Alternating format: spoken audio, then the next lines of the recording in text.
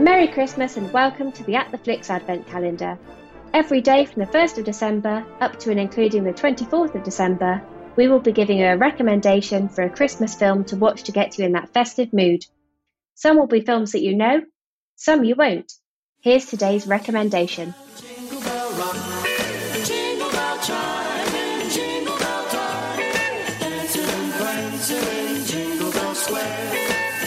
In the frosty Jingle bells, motherfucker.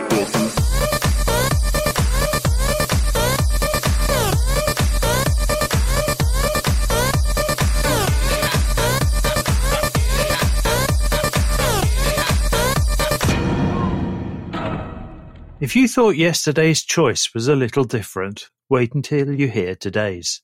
It's the 2010 Finnish feature film, Rare Exports, A Christmas Tale. And yes, Jeff, most of the dialogue isn't in English. Set just before Christmas, an archaeological team is working a few miles from a village getting samples from the Korvavunturi Mountains in Finland, close to the Russian border. The team believes something ancient is buried there, and after their initial samples, they use explosives to go further. Bad move, as they unleash something ancient but far from dead. At Christmas Eve dawns, children start to disappear, and there are some strange sightings of an old, malevolent-looking, naked man. We finally found something else than just plain rocks and dirt. This mountain is like a giant icebox. Storing what? We are standing on the biggest burial mound in the world. Tänne on haudattu jotain. Juuso!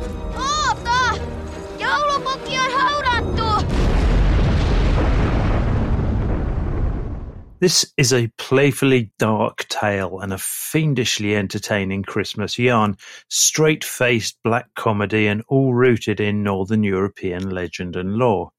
If you look up Korvavunturi in Google, it states a 486-metre high hill said to be the home of Santa Claus, and some grave diggers think they can make money if they dig him up.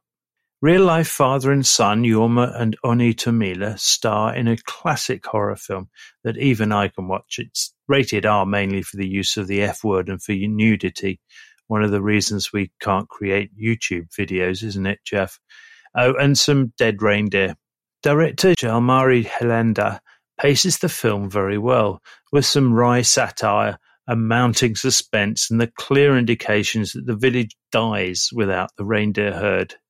Young Onni Tommila does sterling work as the terrified youngster, especially when he reads up on the legend of the demonic Krampus and what happens to naughty children.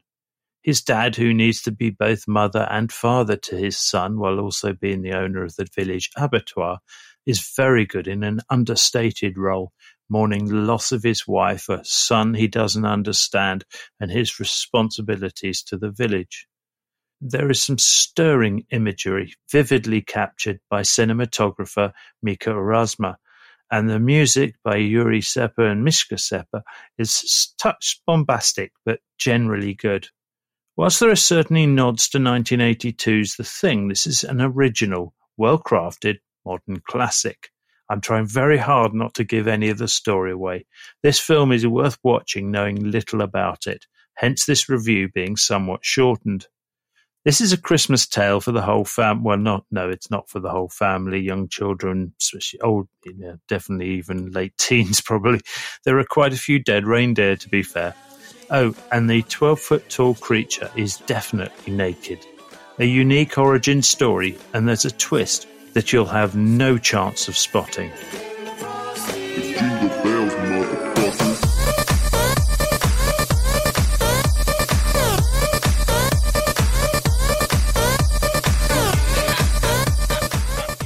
And finally, yesterday's Christmas cracker was who starred as Scrooge in the 1970 musical film of the same name.